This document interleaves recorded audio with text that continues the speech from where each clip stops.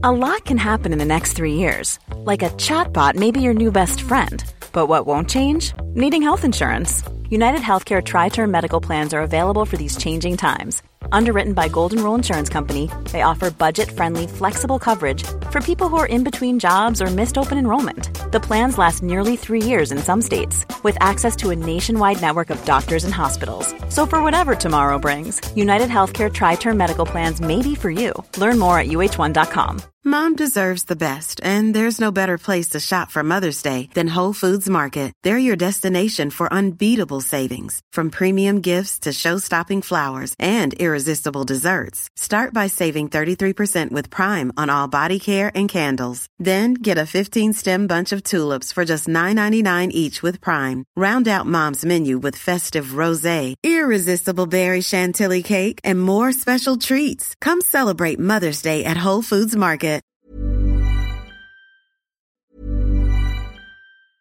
Mother's Day is around the corner. Find the perfect gift for the mom in your life with a stunning piece of jewelry from Blue Nile. From timeless pearls to dazzling gemstones, Blue Nile has something she'll adore. Need it fast? Most items can ship overnight. Plus, enjoy guaranteed free shipping and returns. Don't miss our special Mother's Day deals. Save big on the season's most beautiful trends. For a limited time, get up to 50% off by going to BlueNile.com.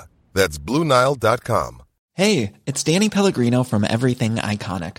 Ready to upgrade your style game without blowing your budget? Check out Quince. They've got all the good stuff, shirts and polos, activewear, and fine leather goods, all at 50 to 80% less than other high-end brands. And the best part? They're all about safe, ethical, and responsible manufacturing. Get that luxury vibe without the luxury price tag. Hit up quince.com/upgrade for free shipping and 365-day returns on your next order. That's quince.com/upgrade. Normally, being a little extra can be a bit much. But when it comes to healthcare, it pays to be extra. And United Healthcare makes it easy with Health Protector Guard fixed indemnity insurance plans. Underwritten by Golden Rule Insurance Company, they supplement your primary plan, helping you manage out-of-pocket costs without the usual requirements and restrictions like deductibles and enrollment periods. So when it comes to covering your medical bills, you can feel good about being a little extra. Visit uh1.com to find the Health Protector Guard plan for you. Hi there, history friends. My name is Zach Twomley, and you're about to listen to the latest episode of the Versailles Anniversary Project. This is episode 62, so if you haven't listened to any of the other episodes, make sure you do, otherwise you'll be absolutely clueless as to what's going on. In fact, even if you've listened to the other ones, you may also still be clueless as to what's going on. Especially because today this episode looks at a period of history which is pretty much unknown, but as we'll learn, it has seriously important implications for not just the future of Bavaria or Germany, but also the world. That itself is a pretty good hook and a pretty good reason why you should listen in, but if you weren't aware, this podcast is also ripe for listening into because it is supported by fans of history just like you. If you go onto patreon.com/When Diplomacy Fails right now, you'll see that there's 300 other people just like you who started out life loving history, who started out life loving history podcasts, and took that love, took that relationship to the next level. And as a result, they can now chow down on all sorts of special goods, such as ad-free episodes of this podcast with scripts to match, so you can read along and listen along at the same time.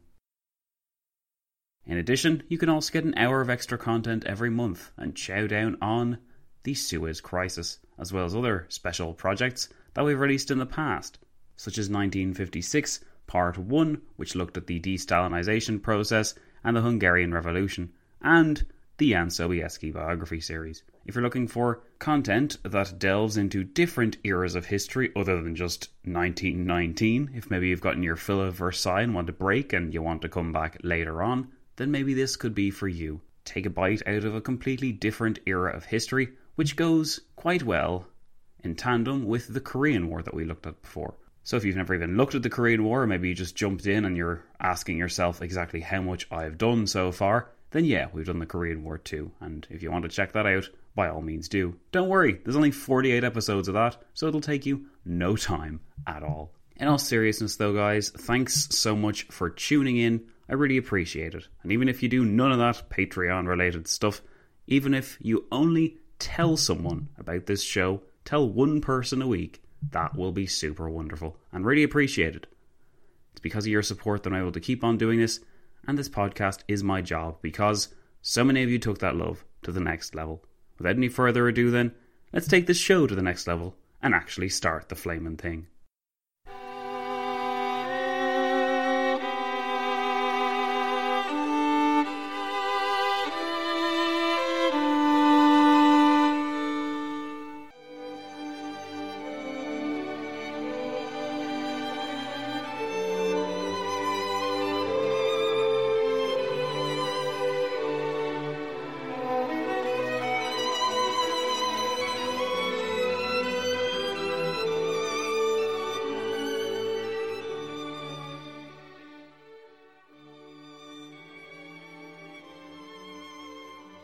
You're listening to the Versailles Anniversary Project, episode 62.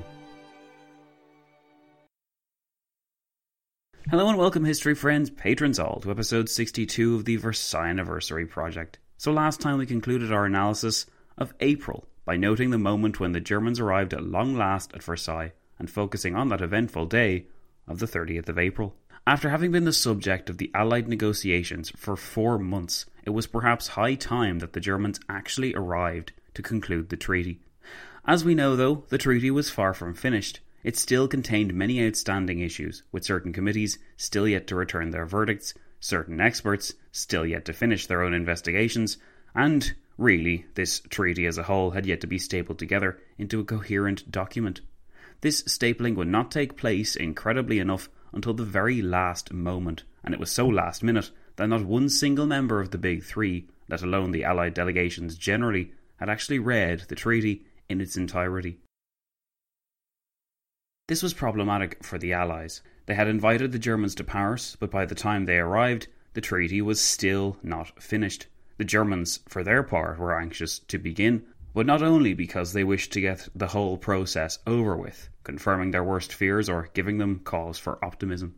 The German delegation, led by Ulrich von Brockdorff-Rantzau, was eager to begin because they knew that they represented a fractured country, and not until the treaty was finalised and accepted could the new German Republic finally move on. With this in mind, we take a look at one fracture in particular, the state of Bavaria, which throughout April 1919 was rocked by Bolshevik revolution.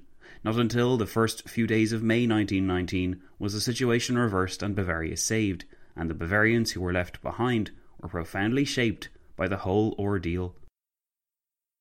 Munich was destined to become the de facto birthplace of Nazism, but before this could occur, the city had to grapple first with its considerable Bolshevik problem. In this episode, we're going to investigate this forgotten chapter of the peace conference.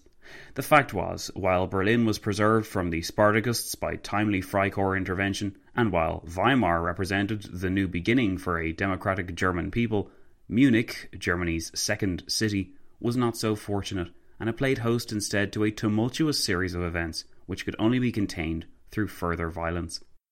The traumas of Germany in diplomacy had yet to be confirmed in the first few days of May, but that trauma of revolution, of fearful Bolshevism, of ceaseless disruption and despair was in full swing in Bavaria. Until truly patriotic Germans put that revolution down, Germany itself would never be safe. The mission, however, proved easier said than done, and so without any further ado, I'll now take you to 1919 Bavaria.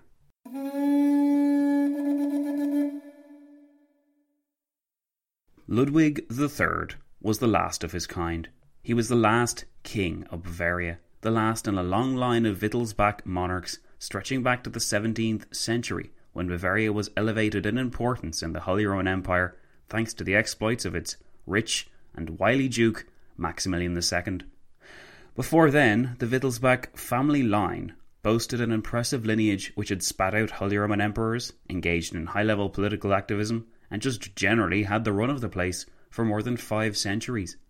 The Wittelsbach dynasty was one of the world's oldest institutions, tracing its ancestry to the 11th century, with roots in the royal families of Greece, Sweden and the Palatinate, but it proved no more resilient to the wave of revolution sweeping across Europe in late 1918 than any other family, dynasty or power. Ludwig III abdicated his throne officially on the 12th of November, issuing the Anif Declaration, which released his servants, officials, and citizens from their oath of allegiance to him.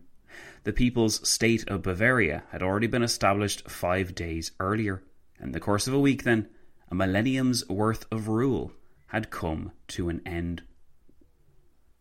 Of course, there was more to King Ludwig III's abdication than a decision made the day after the armistice. The crisis had been mounting in Bavaria for some time, and in the second half of the war, pacifist and socialist demonstrations increased in their frequency and intensity. In the final year of the war, the situation became still worse. Ludwig was 70 years old in 1918. He was the prototype of a good Bavarian king, a hardline Catholic, constitutional conservative, and, since 1871, loyal to a fault for the Prussian apparatus which presided over the dominance of the German state. This latter attribute, more than any other, began to count against the white-bearded monarch as the fortunes of war began to turn decidedly against Bavaria and Germany generally, and the possibility for an advantageous peace diminished with each failed counter-offensive. A relic of old Bavaria, Ludwig was completely ill-equipped for the moment, but he at least had within him enough compassion to recognise the futility of clinging to power to the end. There was little time to mourn the departed king, though, as Bavarians found that their landlocked country was very much at the mercy of conditions imposed upon Germany as a whole. In the past, we've seen that Georges Clemenceau tried on several occasions to support independence movements within states like Bavaria by the strategic delivery of food. The reason why there was believed to be an opportunity in that theatre, ripe for exploitation, was because the Allied blockade continued and positively decimated the fledgling German Republic. Germans were suffering from chronic undernourishment as a result of the blockade, and after several months, the question of continuing the blockade became a seriously contentious one within the upper echelons of the British government. Throughout March and April, the flow of intelligence from Germany increased as the British became more active in gathering intelligence from that country. The purpose had originally been to assess the dangers which Bolshevism posed, but this mission was changed after a while, and the designated officers concentrated on an investigation of conditions in Berlin and east to Stettin, Danzig, Königsberg, Memel and Courland. This was likely done in conjunction with their original mission, that being to assess how the continuation of the blockade might induce Germans to welcome Bolshevism as a solution to their woes. The officers' reports described fearful conditions, and one of these officers, a Major Bertie, was especially notable. Bertie wrote that the mayor of Stettin, who has 8 children, looked a mere skeleton. I was afterwards told that his hatred for England for carrying on the blockade after the armistice knew no bounds. The blistering opinions of dozens of employers and ordinary citizens against the blockade were reported, with countless communications revealing the officers' clear sympathy for their viewpoints. For example, summarising attitudes towards the British, the Bertie report sent to London went as far as using capital letters at one point in the report for the sake of emphasis. Don't worry, we're not going to shout in the following extract to actually capture that point, but bear in mind that as I read this, it's actually written in capital letters, just to drive the point home. Bertie wrote, "But what absolutely beats them, the Germans, is the continuance of the blockade, because they cannot realise that there are still people in England who have not yet grasped the fact that Germany has been beaten in the war, and so badly beaten that she may require help to defend herself against internal and external enemies." Bertie also reported on the condition of the German army, describing it as far more serious than we imagine. In the present catastrophe, Bertie wrote, Germany was wholly reliant on volunteer corps. The limited mobilisation of volunteers against Poland in March, as a response to the terminal dispute over Silesia, did not seem to Bertie to represent a reversion to militarism in Germany.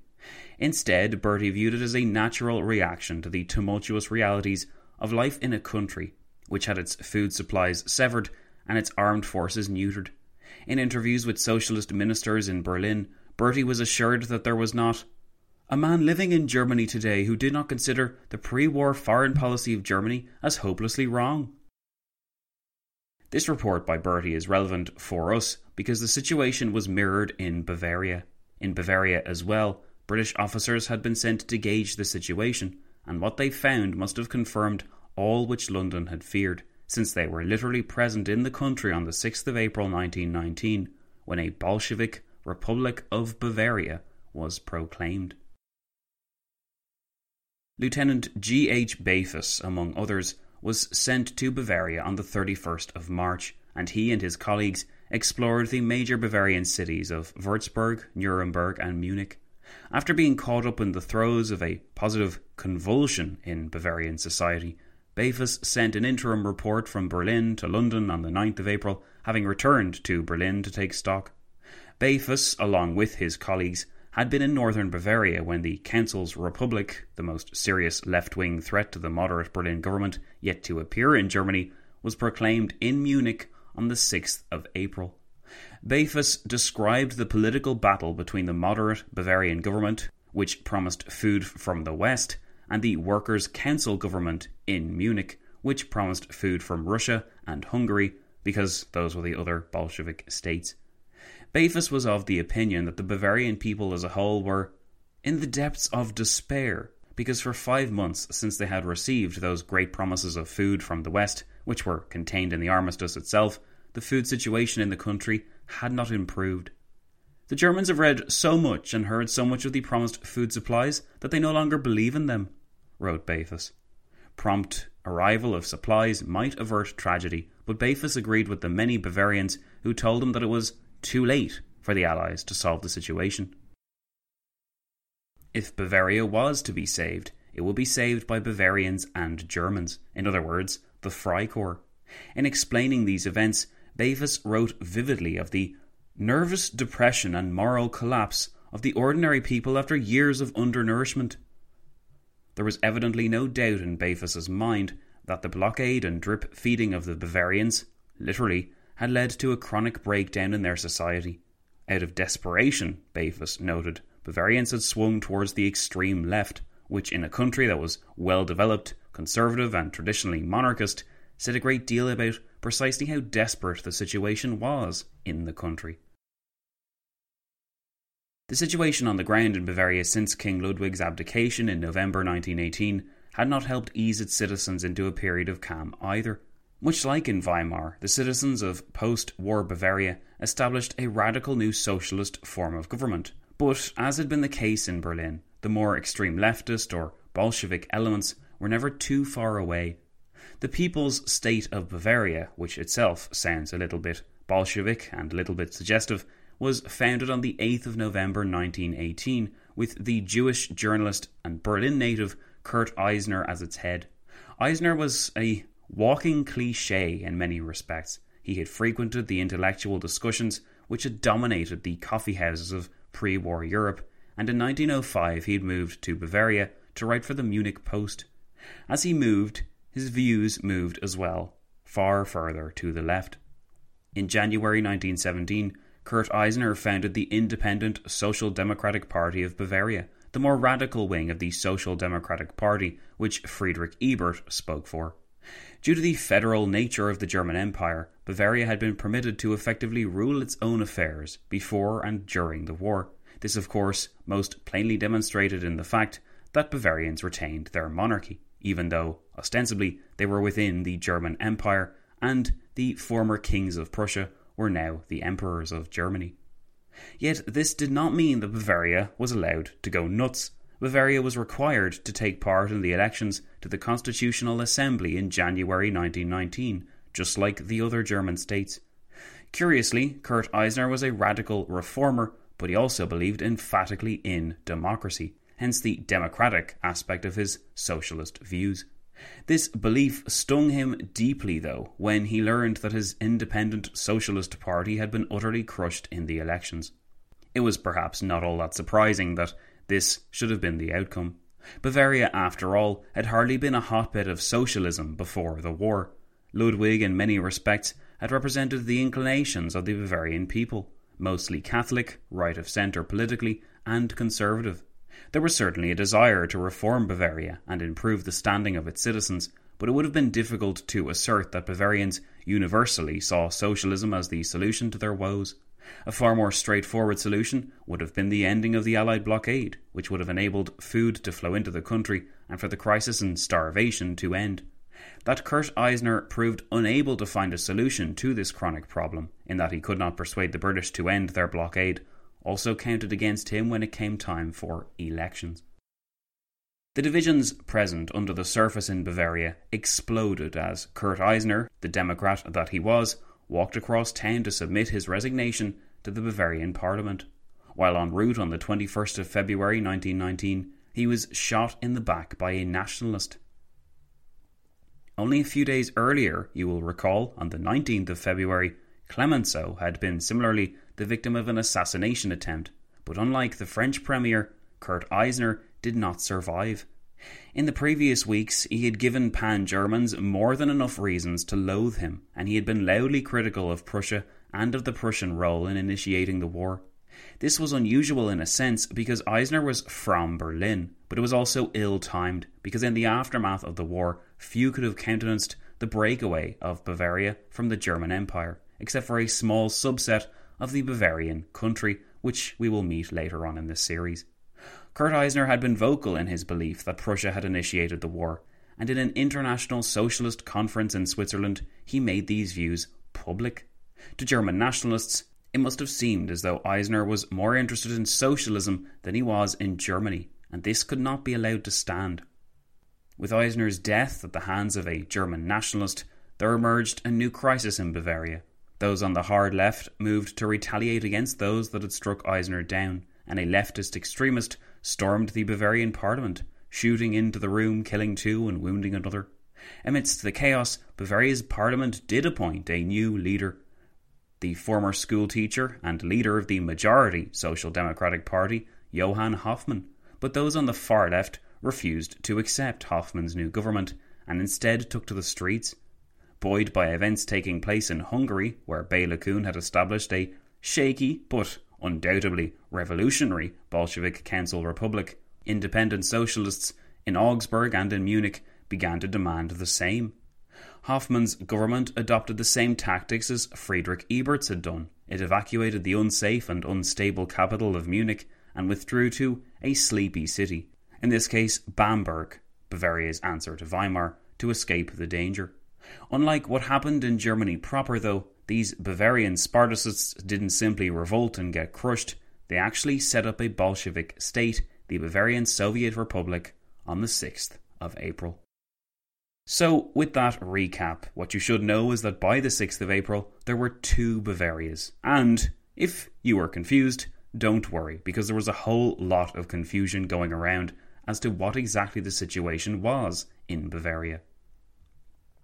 Johann Hoffmann, unlike the Hungarian government which had so suddenly collapsed in the face of Béla Kun's revolt, refused to give in.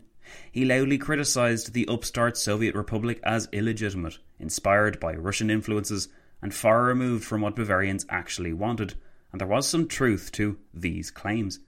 Bavaria was, after all, traditionally conservative and monarchist, Catholic and agrarian, and had only a minority sympathy for a republic of the workers. As the historian Robert Gerwarth explains,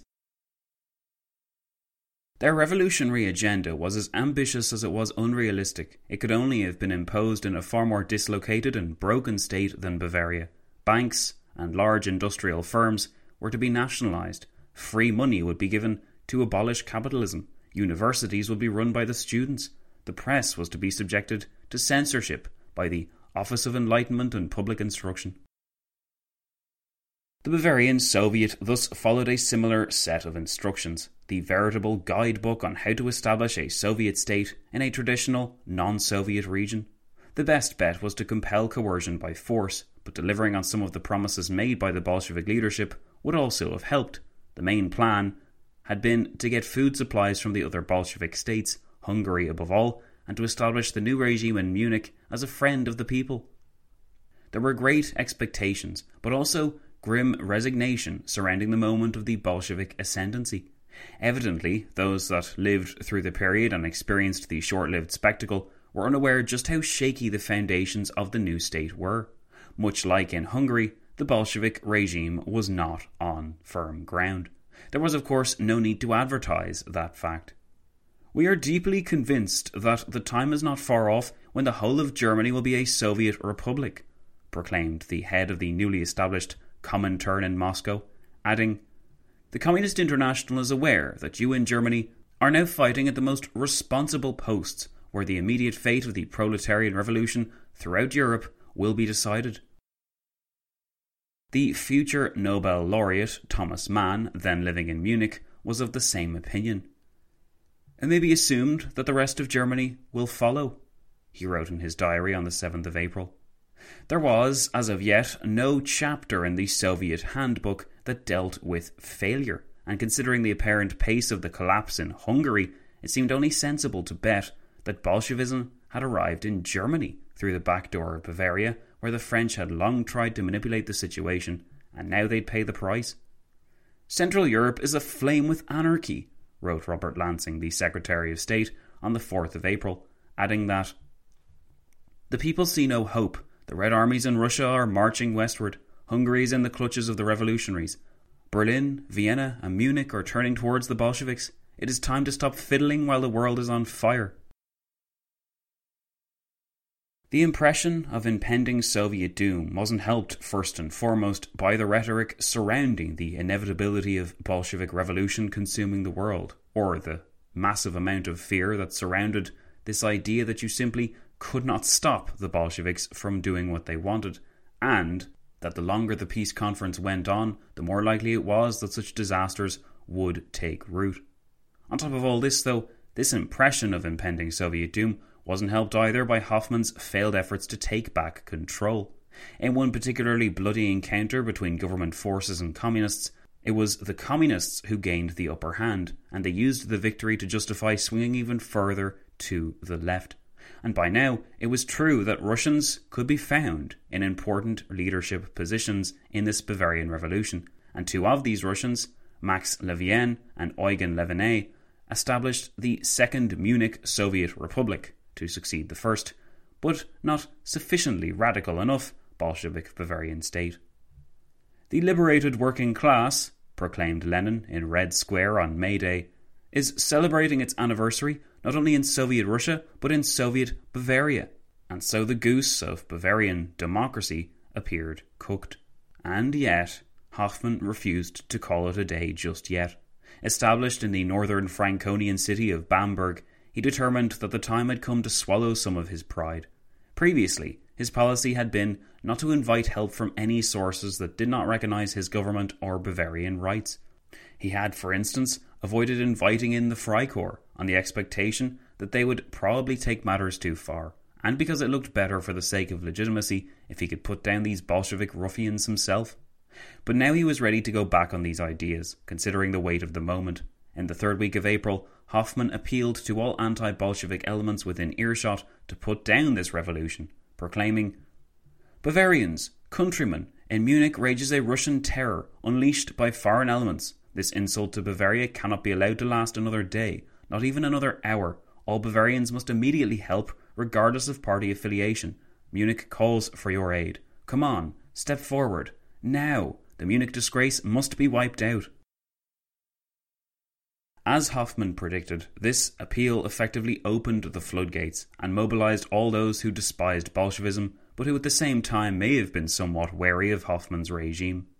Remember, with a socialist regime in power, those on the right side of the political fence may have felt apprehensive about supporting that regime and thereby legitimising it. Now, though, with Hoffmann's call to arms, many found that they couldn't resist. They hated Bolshevism more than they wanted to undermine Hoffmann. Among those to answer the call was the former commander of the Bavarian Life Guards, Major General Franz Ritter von Epp, who was here commanding the Freikorps Oberland. A great deal was also said in dispatches about von Epp's distinguished second-in-command, the stylish, suave, 31-year-old war veteran and future commander of the SA, Ernst Röhm. With Bavarians representing some 15,000, Friedrich Ebert's government matched that number for mid-April, and this large force of organised, committed anti-Bolsheviks, a mixture of regular soldiers and Freikorps irregulars, stormed through the fledgling Bavarian Bolshevik state. In response, the rumour went, the crazed Russians atop the Bolshevik regime had opened the prisons and armed the criminals to bolster their armies. It was becoming quickly apparent that the net was closing in on this experiment. On the 30th of April, the Bolsheviks committed a grave error when they allegedly sexually assaulted and then murdered several female hostages from important Bavarian families. News of this atrocity and the inevitable exaggerations which followed added further fuel to the flames of the already fearful inferno and lent justifications to the ideas of brutal revenge which the approaching anti-Bolshevik soldiery had in mind. Today, as I am writing these lines, wrote the German Jewish literature professor Victor Klemperer from Munich on the 2nd of May, a veritable battle is raging. Klemperer would later become famous for his accounts of life as a Jew in Nazi Germany, but here he provided a perfect window into the death throes of the short-lived Soviet Bavarian Republic. Klemperer continued, "A white squadron of planes is flying over Munich, firing and being shot at, dropping flares. Infantry fire is rattling. More and more troops march or drive or ride down Ludwig Street with mortars and artillery, and from the safety of the street corners, where it is safe and the view is good, crowds of spectators watch on, often with opera glasses in hand." Evidently, the Bolsheviks had been unable to eliminate Bavarian high society in the weeks they had been in power. By the 2nd of May, it was effectively over. The Bolsheviks had no answer for the overwhelming force which the coalition brought to bear. Over the early days of May, some 600 people lost their lives, mostly caught in the crossfire or killed in cases of mistaken identity. And yet, as Klemperer noted, there were still opportunities for some to catch a glimpse of the whole debacle, as though watching a play or a performance. The main ringleaders of the episode were quickly shot, and over 2,000 supporters of the regime were given harsh sentences in the weeks that followed.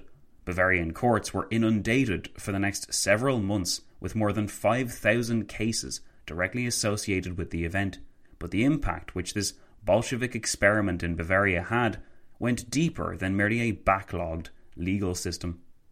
A city which had always prided itself on its cultured sophistication and traditionalism had been utterly shaken and blown apart by a revolution led by filthy Bolsheviks.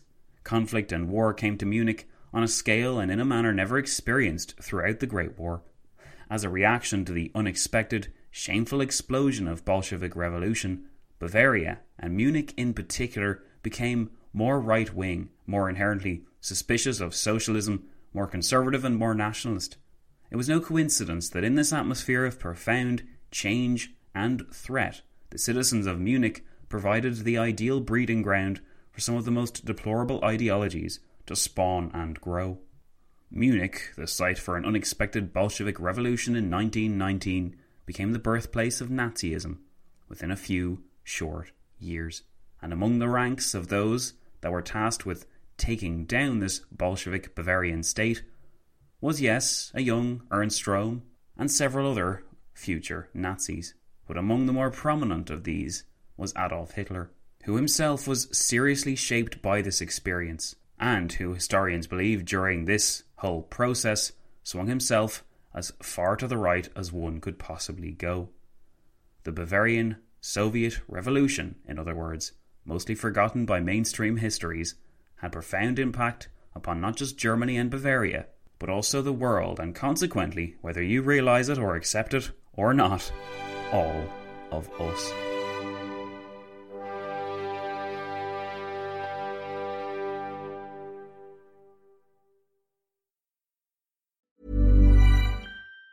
Planning for your next trip? Elevate your travel style with Quince. Quince has all the jet-setting essentials you'll want for your next getaway, like European linen, premium luggage options, buttery soft Italian leather bags, and so much more. And it's all priced at 50 to 80% less than similar brands. Plus, Quince only works with factories that use safe and ethical manufacturing practices. Pack your bags with high-quality essentials you'll be wearing for vacations to come with Quince. Go to quince.com/trip for free shipping and 365-day returns. Mom deserves the best, and there's no better place to shop for Mother's Day than Whole Foods Market. They're your destination for unbeatable savings, from premium gifts to show-stopping flowers and irresistible desserts. Start by saving 33% with Prime on all body care and candles. Then get a 15-stem bunch of tulips for just $9.99 each with Prime. Round out Mom's menu with festive rosé, irresistible berry chantilly cake, and more special treats. Come celebrate Mother's Day at Whole Foods Market.